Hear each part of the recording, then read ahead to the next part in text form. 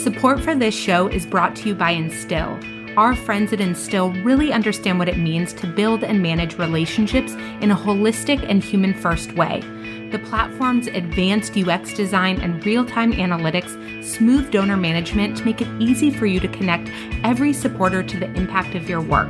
To learn more, head on over to www.instill, that's instil.io/Mallory.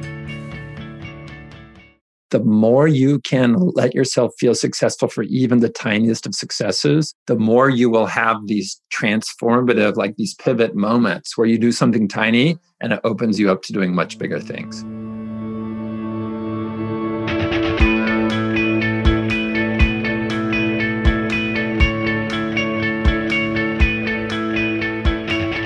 Welcome back to episode 5 of What the Fundraising. I'm your host, Mallory Erickson, and this podcast is for impact leaders and change makers who are looking to fundamentally change the way they fundraise. Today, I'm interviewing Dr. BJ Fogg, a behavior scientist at Stanford University. Dr. Fogg founded the Behavior Design Lab at Stanford. In addition to his research, BJ teaches industry innovators how human behavior really works. I had the privilege of attending BJ's boot camp a few years ago, and it completely changed my life to the point where a testimonial of mine can now be found in BJ's book, Tiny Habits. I have to be honest, I was nervous going into today's episode because I had no idea how we might be able to cover even a tiny fraction of the wisdom around his work. But the great thing about BJ is that he is so good at walking you through the application of everything he teaches step by step. The wisdom and takeaways in this episode are off the charts. But don't worry, we have everything captured in the show notes. So just sit back, enjoy, and get ready to have your mind blown. Let's dive in.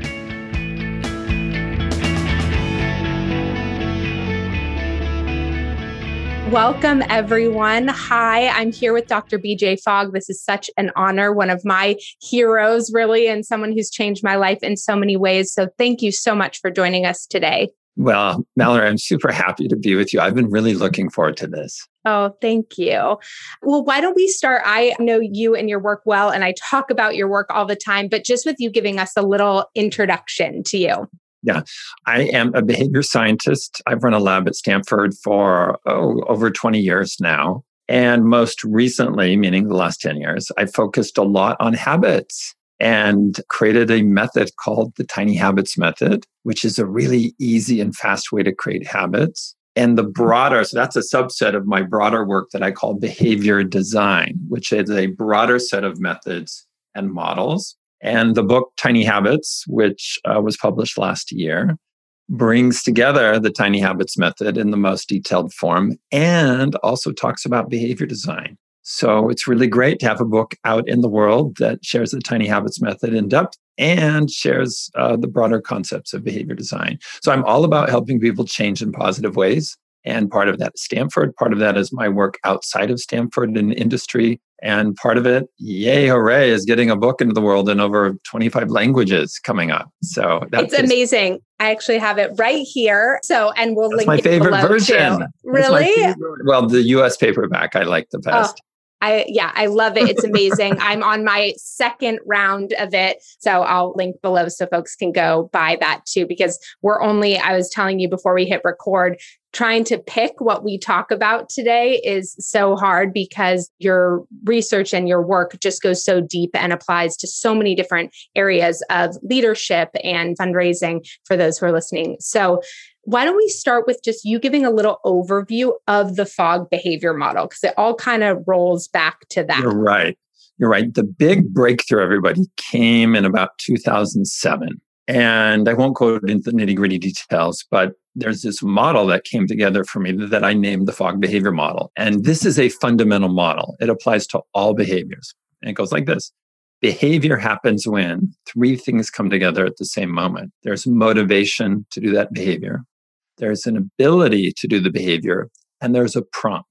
And when those three things come together at the same moment, the behavior happens.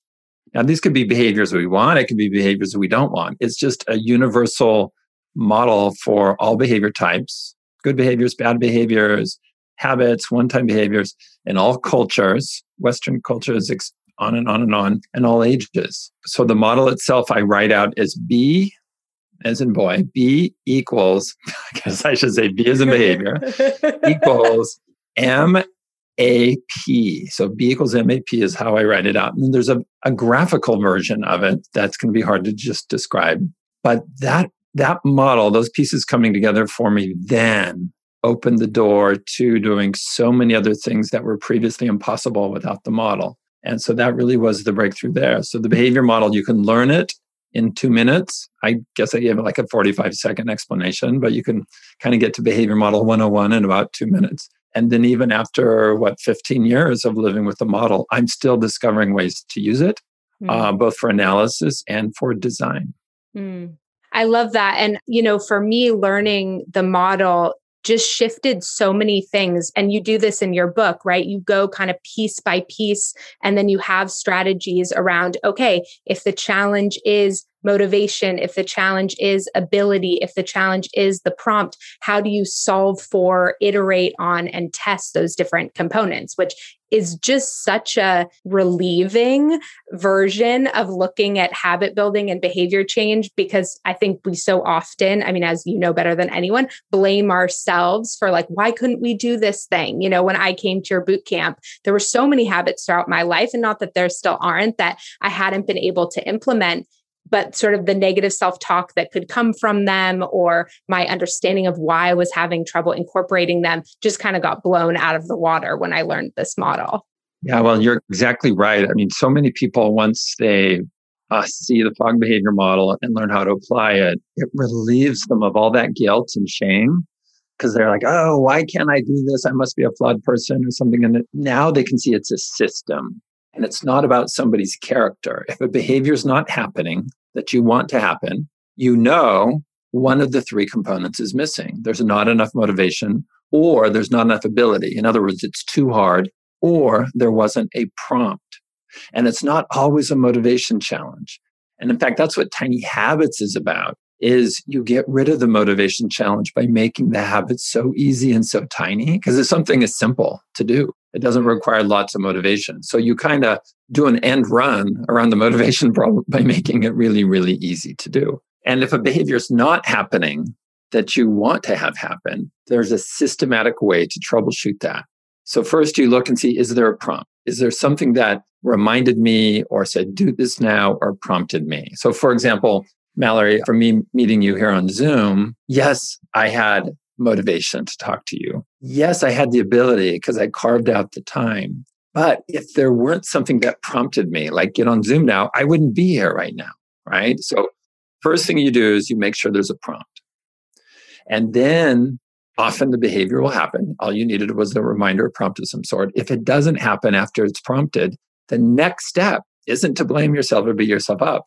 It's to look at ability. It's like, how do I make this easier to do? So I'll just keep going with this example.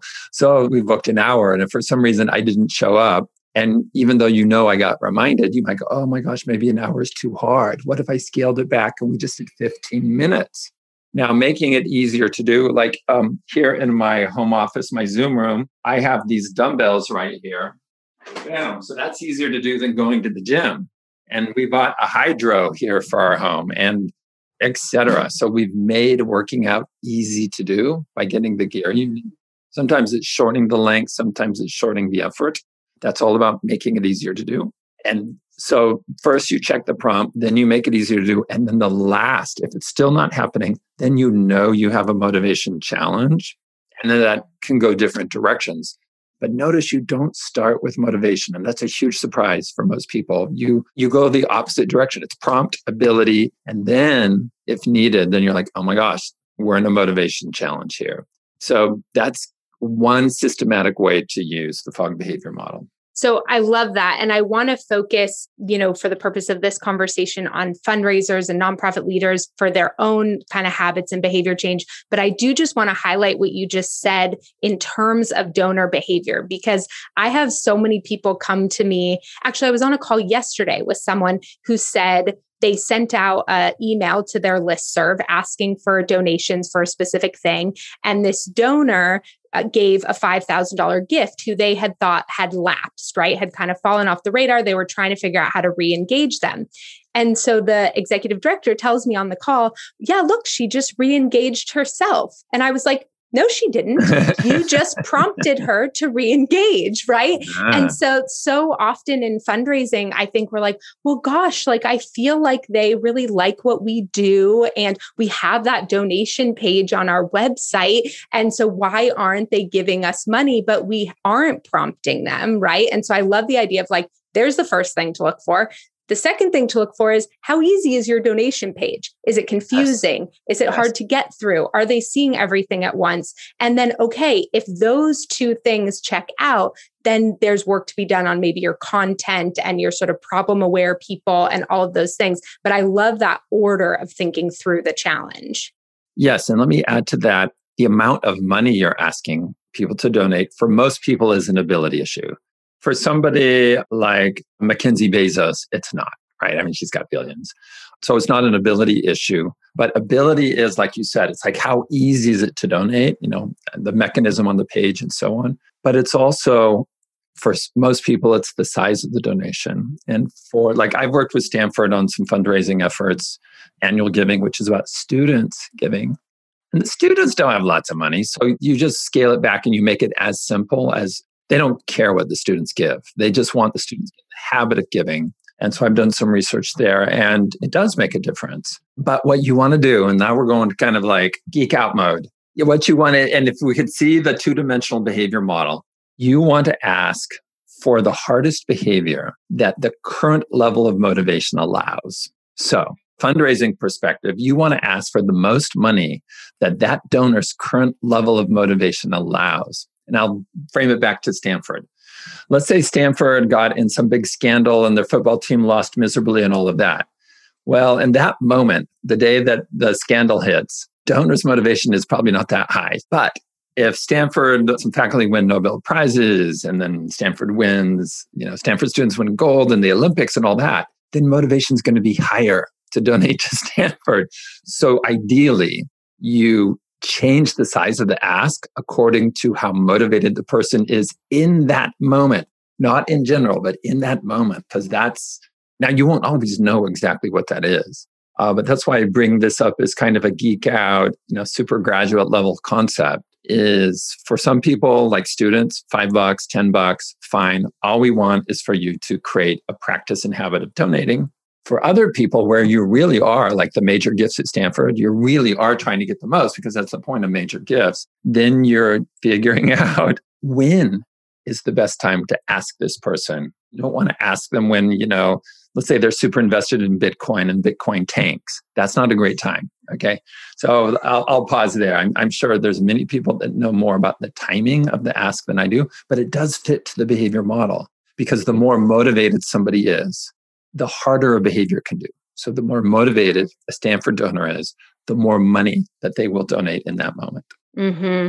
Well, I think there's actually something I do want to hit on here that I think is so important that you talk about in the book, which are the different times of celebration. So, one of the things that you're talking about that I think is really interesting is, I bet there are a lot of fundraisers out there that are like, well, we just had that event last week. So why aren't they giving in this follow-up email, right? And what you're saying is in this moment is when the motivation, where they fall on that motivation scale really matters. And you talk about celebration in your book happening at 3 key moments. And I actually think if nonprofits figured out how to do this on their donation pages or things like that, it could be tremendous. So will you just tell us what those are? Yeah. So celebration is a technique that allows you to feel a positive emotion on demand, and especially the feeling of success. And I've named that emotion, I've named it shine. So shine is the name for the emotion when you feel successful. Shine is a game changer. All right.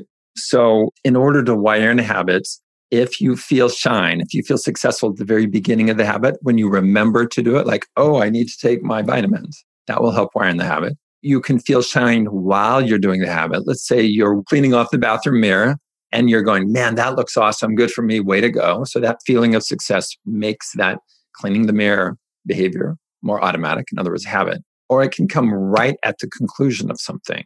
So let's say as soon as I finish drinking this glass of water, then I cause myself to feel successful. And it's that emotion, the feeling of success, which, yes, it increases motivation, but it also wires in habits. And by that, what I mean is the behavior will become more automatic. And that emotion is what signals your brain to take note and go, oh my gosh, when I wipe off the bathroom mirror, I feel good. Oh my gosh, I'm going to remember that. Therefore, wiping off the bathroom mirror equals feeling good. Okay, that's kind of what you're doing. You're hacking your brain. And in so many business and fundraising contexts, if you can help your customers or clients or prospects feel a positive emotion, especially the feeling of success, that opens them up. Yes, it motivates them. Yes, it helps wire in the habits. It opens them up to being more risk-taking, more exploratory, more creative. All of these positive things happen when people feel shine. And everybody's had experiences with in your life. Now with the name Shine, it's the feeling of success. I believe, I haven't studied this directly yet, but I do believe that we can recognize the effects of shine better. We can discuss it better. We can design for it better. So it really opens the door to leverage this emotion, which in some ways is a superpower. And one of the things and other people, the more that you give people shine, the more they like you. I mean, think about that, right? You want to be around people that make you feel, yes, positive emotions, but make you feel successful. So there's just, bam, bam, bam, so many reasons that paying attention to the feeling of success and how you help people recognize it or bring it into their life or help people feel successful just has so many. And it's not like you're being sneaky with people. One of my policies is I tell people the most positive, true thing I can tell them. I don't just make something up. I find something true and positive, and it's just become a habit. And why not? It's fun to do, and it uplifts people. And then that comes back to me. It makes me feel good as well. Yeah. And do you think, or does the shine need to be specific to that person? Ooh, good question. Go a little further.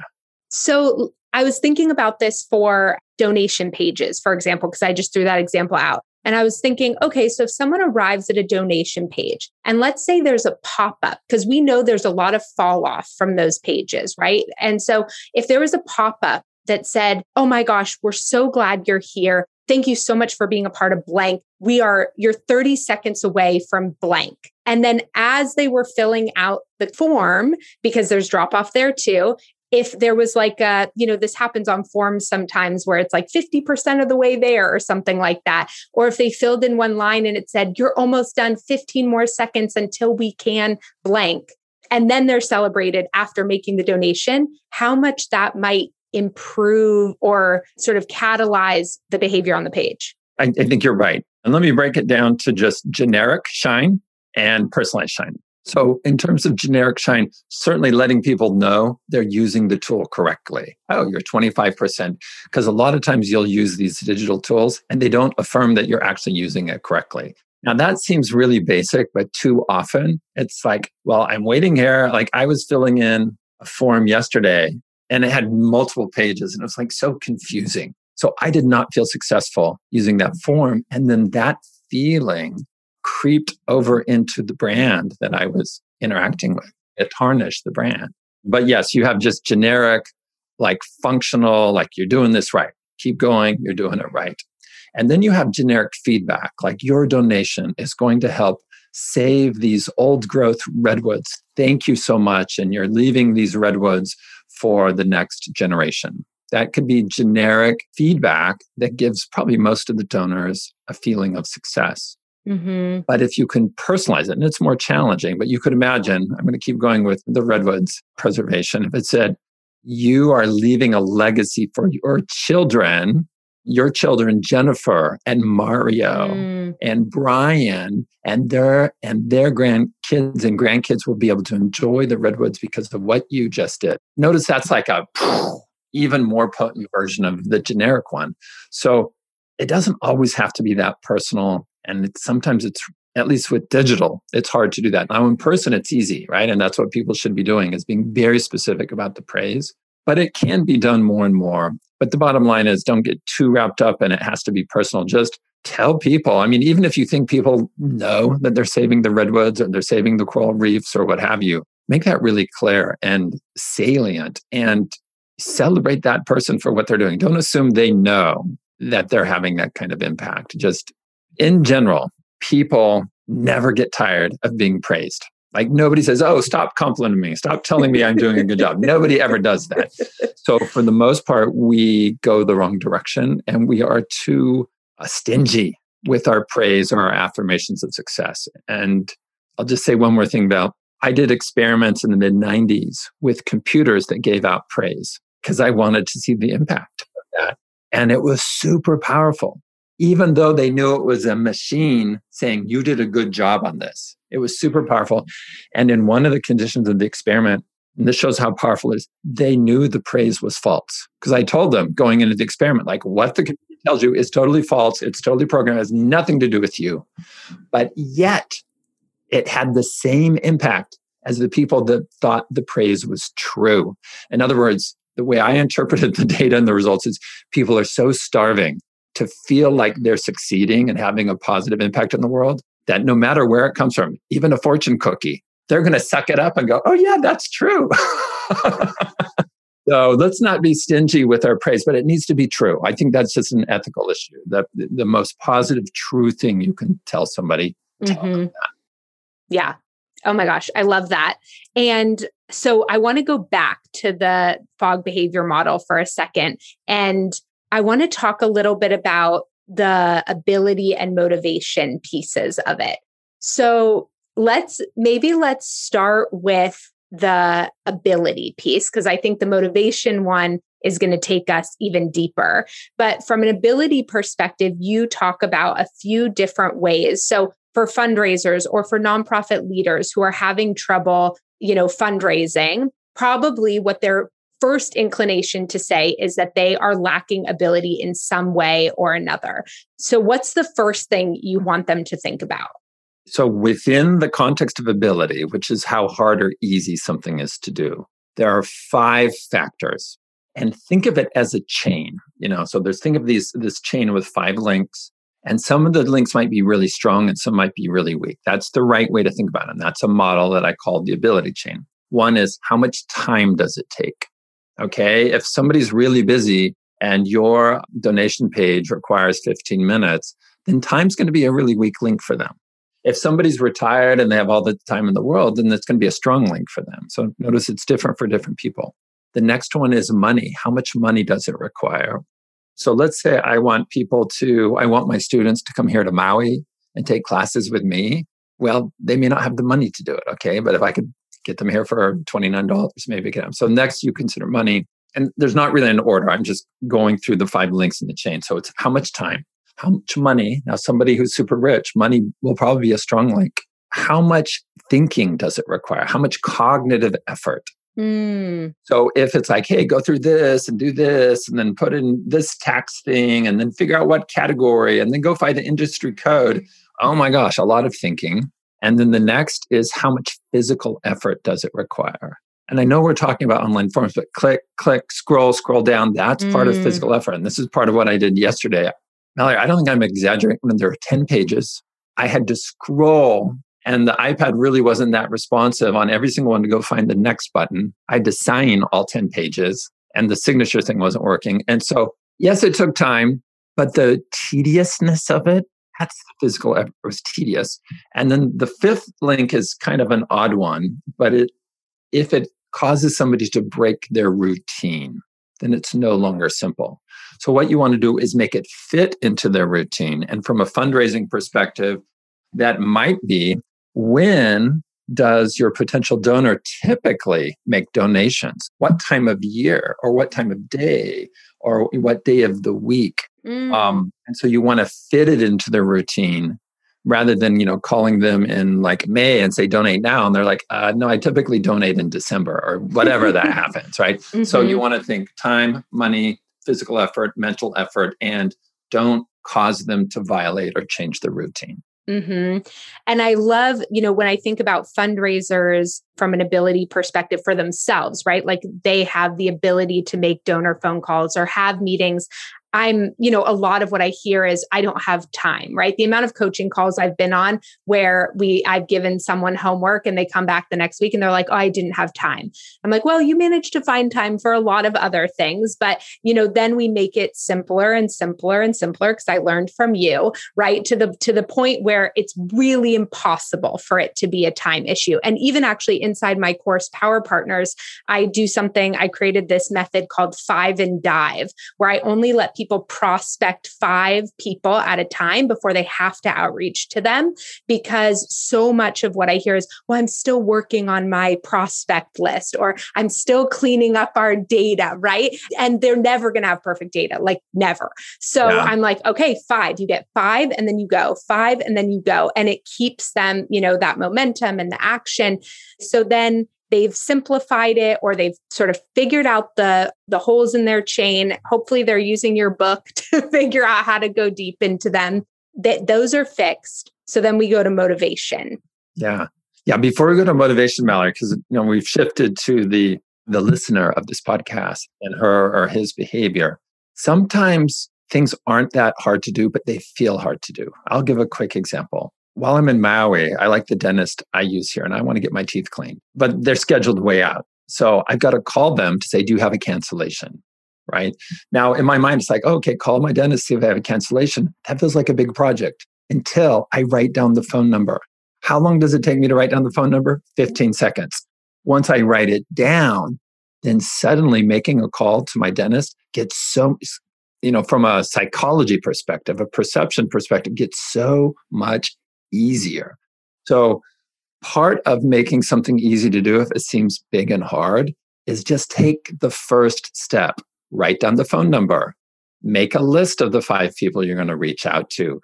Write a draft email, not even the real email. Just write a draft one really quickly. It's almost like whenever you feel resistance, just take the next steps and sometimes lower your standards. And that just has a remarkable impact in moving projects forward. Yeah. Okay. I'm so glad you reminded me of that, because when I was reviewing the book in preparation for this call, that also really stood out to me. You talk about a woman in there who turns on the stove, right? Was having trouble with a morning breakfast routine. And so the tiny habit was turn on the stove, right? And then once she was there, she was like, well, I'm not going to not heat up the oatmeal or whatever it is she was eating. And so it really made me think, okay, for my 5 and Dive program, it really is, okay, just write down the names and those 5 phone numbers, right? That's step 1. And so I think that is such an important piece. And I love that you're always kind of depersonalizing away from this being like a fault of ours, right? That we couldn't get ourselves over some simple thing to do. Do it. Yeah. Yeah. So is that part related to, like, I know the solve there is related to ability, right? Making it simpler to do. But is any of that kind of like dread or resistance related to motivation? Perfect segue. Yeah. So if you made something super, super simple, then your fear around it may decrease. Like if it's or your anxiety or whatever, it's like, well, it's so easy. Like if I'm just writing, I'm setting a clock, I'm going to write the draft request email in 5 minutes. I don't care what it turns out to be. I'm not going to probably send this email. And all I'm doing is setting a timer. Think how much your anxiety or the emotional baggage goes away, because you're just like, oh, I'm just going to, just do this for 5 minutes, see what happens. And many times you will find that email is pretty darn good. And I'm actually going to use it. Sometimes it might be terrible, but you've only invested 5 minutes.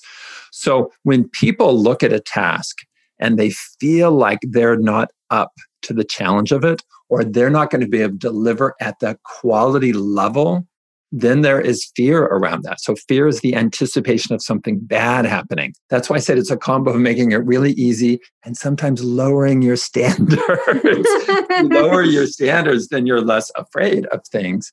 And yeah, fear is a motivational factor, and it can kick in, it can demotivate you. It can get in the way of doing things when you're unsure of the outcome and you don't want to have a negative outcome. So that's why I make it really easy, or lower your standards, or just take the next step And once you take the next step, it seems to have this remarkable way to propel you to take the next step and then the next step and so on. And especially if they're celebrating along the way, like, yay, I wrote down those 5 phone numbers, and yay, I even dialed one into my phone. And that's going to sound crazy to lots of people, but yes, you're exactly right. It's like, good for me. I got the phone numbers written down like I told myself I would. Good for me. And so you are self-reinforcing. You're giving yourself shine for these tiny things. And so many people think, well, that's not really worthy of me feeling successful around. And one way to think about it is how many days of the last year did you not do that behavior, however simple it was? Maybe it's most days. Now put it in the broader context. You did it today, where you didn't do it 95% of the last, 300 days. So good for you. Good for you. Yeah. So one of the skills, and you saw this in the book, Mallory, is the ability to allow yourself to feel successful for even the tiniest of successes. Now, that doesn't come natural to everybody, but the more you can let yourself feel successful for even the tiniest of successes, the more you will have these transformative, like these pivot moments where you do something tiny and it opens you up to doing much bigger things. I love that. And I was just thinking when you were talking about the self shine, that my Emmy, my daughter, is now almost 2, which is crazy. I don't know what happened, but my husband only speaks Spanish to her. I speak English, but every time she does something that she's proud of herself for, she goes, "Bravo, Emmy." And I'm like, and so you saying that, I'm like, yeah, like where do we lose, I'm sure there's a lot of reasons for this, that we sort of stop that. But what is wrong with taking that moment for celebration? And especially when it's backed by so much research that that's going to actually lead you to be able to cement those behaviors. Yeah, well, there's nothing wrong with it. I'm going to flip the question around. What is wrong with people who don't say good for me? And I'm not sure wrong is quite the right word. And in my Stanford lab, we have a project that we're studying the upregulation of positive emotions, which is the technical term for causing yourself to having a positive emotion go up. But the people that are hesitant to celebrate have characteristics like they tend to be more isolated, they tend to be more depressed, they tend to be more fearful, kinds of things you might expect. And I ran across this research and it's like, yep, there are people that resist feeling shine, and that's too bad. And I don't yet have an answer for that. I'm hoping in the Stanford research project, we will find ways. But one of the ways in the tiny habits world is rather than just saying, woohoo, good for me, or, smile and fist pump, is to actively think about the purpose as you do it. So let's say as you write down the 5 phone numbers, actively think, not just I got it done, but let's say I'm writing it down for the redwoods, the old growth redwoods where I live. It's like by writing down these phone numbers, I am taking steps to preserve those redwoods for hundreds of years.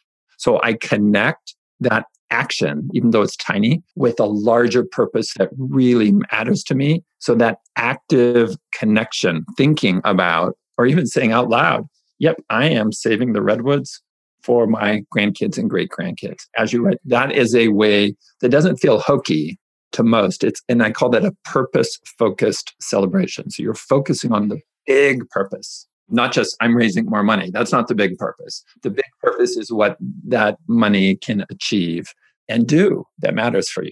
I love all of that. And I think, yes, of course, there's nothing wrong with us having that, self-celebration. I think a lot of nonprofit leaders feel like they don't deserve it for the small milestones, right? And now we're talking about really tiny milestones. But something I talk about a lot is that inside a lot of nonprofit culture, they have the big budgetary goals, and some organizations have monthly benchmarks. Maybe, certainly, I've never seen an organization with weekly benchmarks or daily benchmarks, right? And so if they feel like they don't know how they're doing on those bigger goals, they feel like they don't deserve to celebrate little things like that, right? That don't have a direct impact yet, or that they can't see or touch or feel on the number that they're ultimately being sort of held accountable for at an organizational level.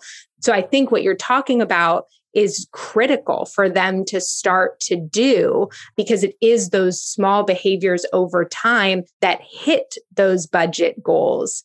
Absolutely. And like I said a few minutes ago, the skill of being able to feel shine or feel successful, even for the tiniest of things, is a transformative skill. And if you don't have it, everybody, work on it. Okay.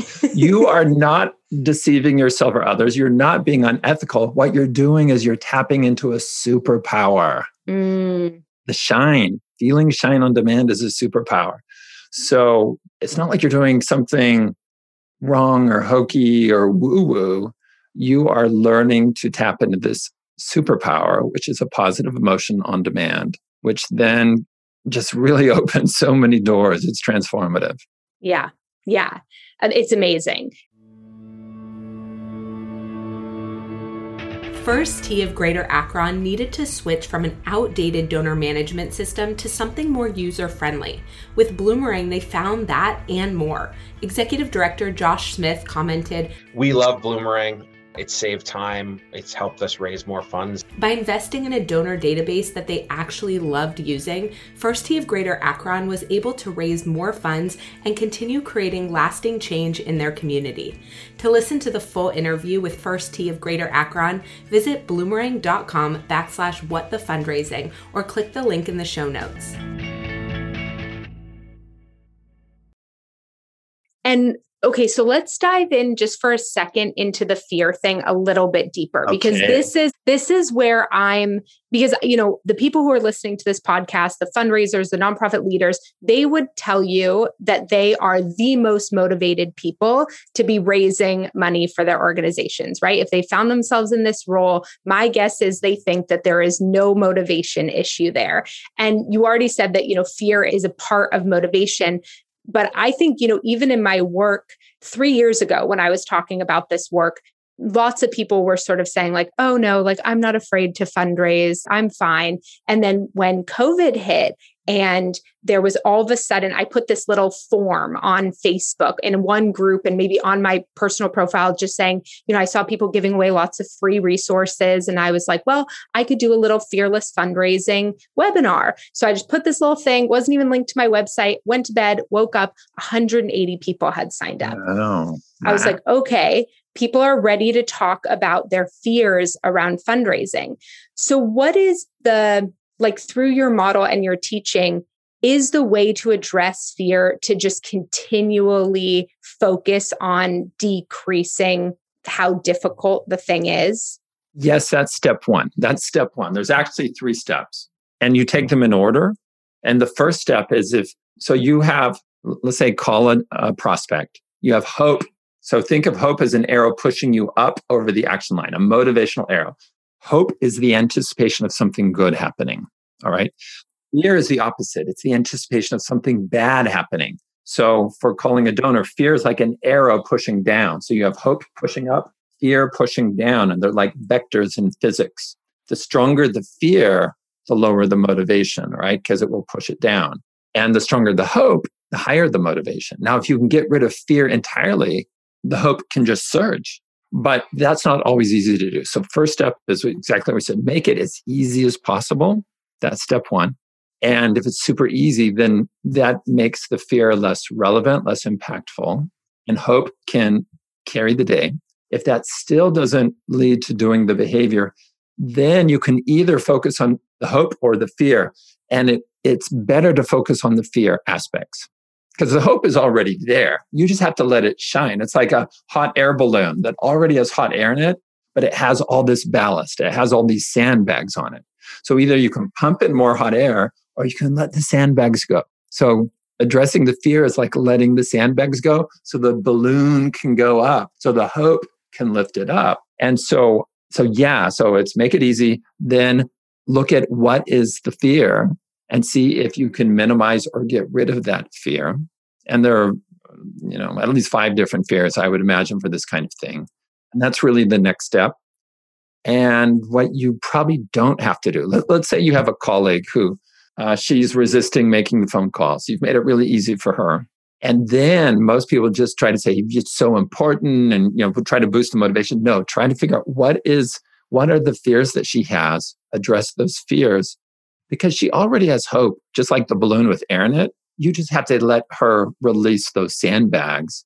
And then you don't have to like push, this is why it's so important. And we got to save the redwoods and because she already has it. You just have to help her get rid of those sandbags, the demotivation of fear. Oh my gosh, that 5 minutes like that. I mean, just seriously, every board member needs to hear that. Every executive director with fundraisers under them needs to hear that, because you're right. We are all banging our heads against the wall, talking about how important it is. And it's like, we know, and even one of the things I've said to a lot of executive directors that have fundraisers under them and to board members is even creating space for your fundraisers to talk about being afraid of things is critical. I spent 13 years thinking I must be a horrible fundraiser because it felt uncomfortable and I had fear. So I'm like, I must be bad at this. There's no way the good fundraisers feel this and choose this as their job every day, right? I had a whole story about it. And I certainly didn't feel like there was any space for me to ever say to a leader, I'm nervous about that. I just I've written this $18 million proposal. I'm watching myself procrastinate on sending it and I'm scared. And so I really hope that people hear that and start to open up these conversations. Well, it's so exciting that you opened up that training. And what did you say? 180 people just signed up. That really shows you how, this is really important. And just to address that so directly and compassionately, as I'm sure you will do, because it's not like you can say, oh, don't be afraid. That's not the answer. Yeah. People, their emotions are legitimate things. And to acknowledge that and help them, how do I want to say this? To help them recognize where it's coming from and in some ways the reality of it. Like, is it real or not real and to what extent? Back 20 years ago, long story, but I was selling janitorial services in Silicon Valley because my partner was starting a janitorial service in Silicon Valley. And that means sales. And so this is even more than 20 years ago. So that's kind of scary. But what we figured out over the course of a few weeks is we had our script. So it was really easy. And it wasn't about persuading people to do the janitorial, to like change their janitorial service. It was just discovering if they were happy with their current service. So the call was like, hi, it's BJ. Are you happy with your current cleaning service? And if the answer was yes, I was like, terrific. Okay, all the best to you. Bye. So that was not a failure. So what it was is what we were doing is seeking for people who were unhappy with their service. And if they were happy, fine. We just thanked them nicely and we went to the next one. If they were unhappy, then there were things we could do.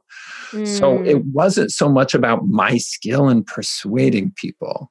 It was just be efficient and nice and direct and find out, is there a need here?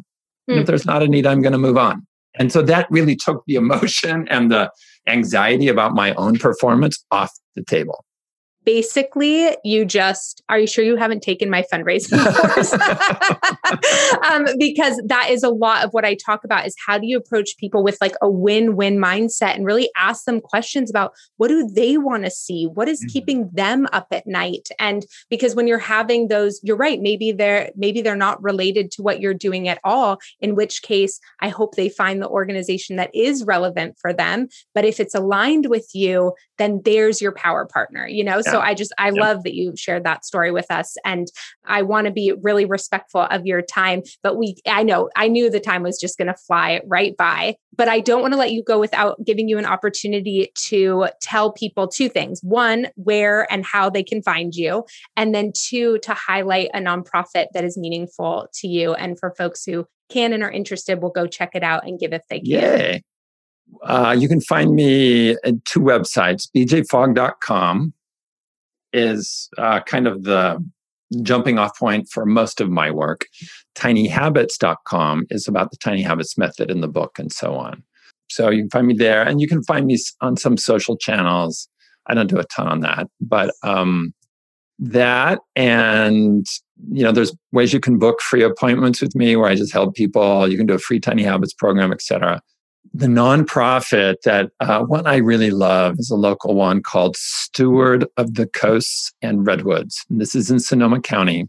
And they take care of the Armstrong Redwood Forest, which I love. On my birthday, that's where I go. I go to Armstrong Redwoods, old growth redwoods, and just, it's sacred. It is just sacred. So that organization oversees that and some other things locally. And I've seen their budget and I've been on some discussions. It's tiny. And so donations to them does so much for preserving these redwoods that can't be, no amount of money can recreate a redwood that's hundreds of years old. So we really need to preserve them and honor them and save them for generations that follow. Okay, so I didn't know you were going to say that organization, but I'm like covered in goosebumps right now because that was one of the first places that my husband and I went away for a weekend. And then we brought our entire wedding there to go hiking the day before our wedding because it is also such a special place to us. So I'm wow. That's perfect. There's things like that. People have different kind of passions and callings, and to support what's going on there. And it's local and it's small scale and it's very efficient for those reasons and others. I'm a big champion of that organization. Well, thank you for sharing it. And thank you for all of your time today and for joining us. This has been amazing. And I'll make sure folks have links and everything to find you and do the Tiny Habit Challenge. Everyone, go do it now. It's amazing. I make all my clients do it. So thank you. Thank you. Thanks, Mallory.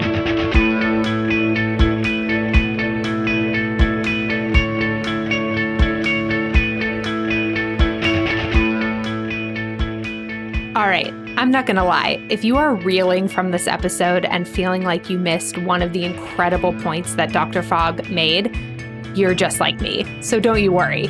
After this conversation, I wanted to create about 10 new resources for all of my fundraising clients. There were so many mind-blowing points that were made, and the application to fundraising, both for fundraisers and also for funders, I just can't get over it. So as I mentioned at the beginning, head on over to MalloryErickson.com/podcast for the detailed show notes with all of the top tips and tricks, plus access to more free resources for my 15 years of fundraising. You'll also find more information about Dr. Fogg there, including a link to his free 5-day program to help you start building tiny habits now. Most importantly, thank you for spending this time with us today. I am so grateful for all of my listeners, especially you, and the good, hard work you're doing to make our world a better place. If you miss me between episodes, stop by and say hello on Instagram under @whatthefundraising_. Have a great day, and I'll see you next week.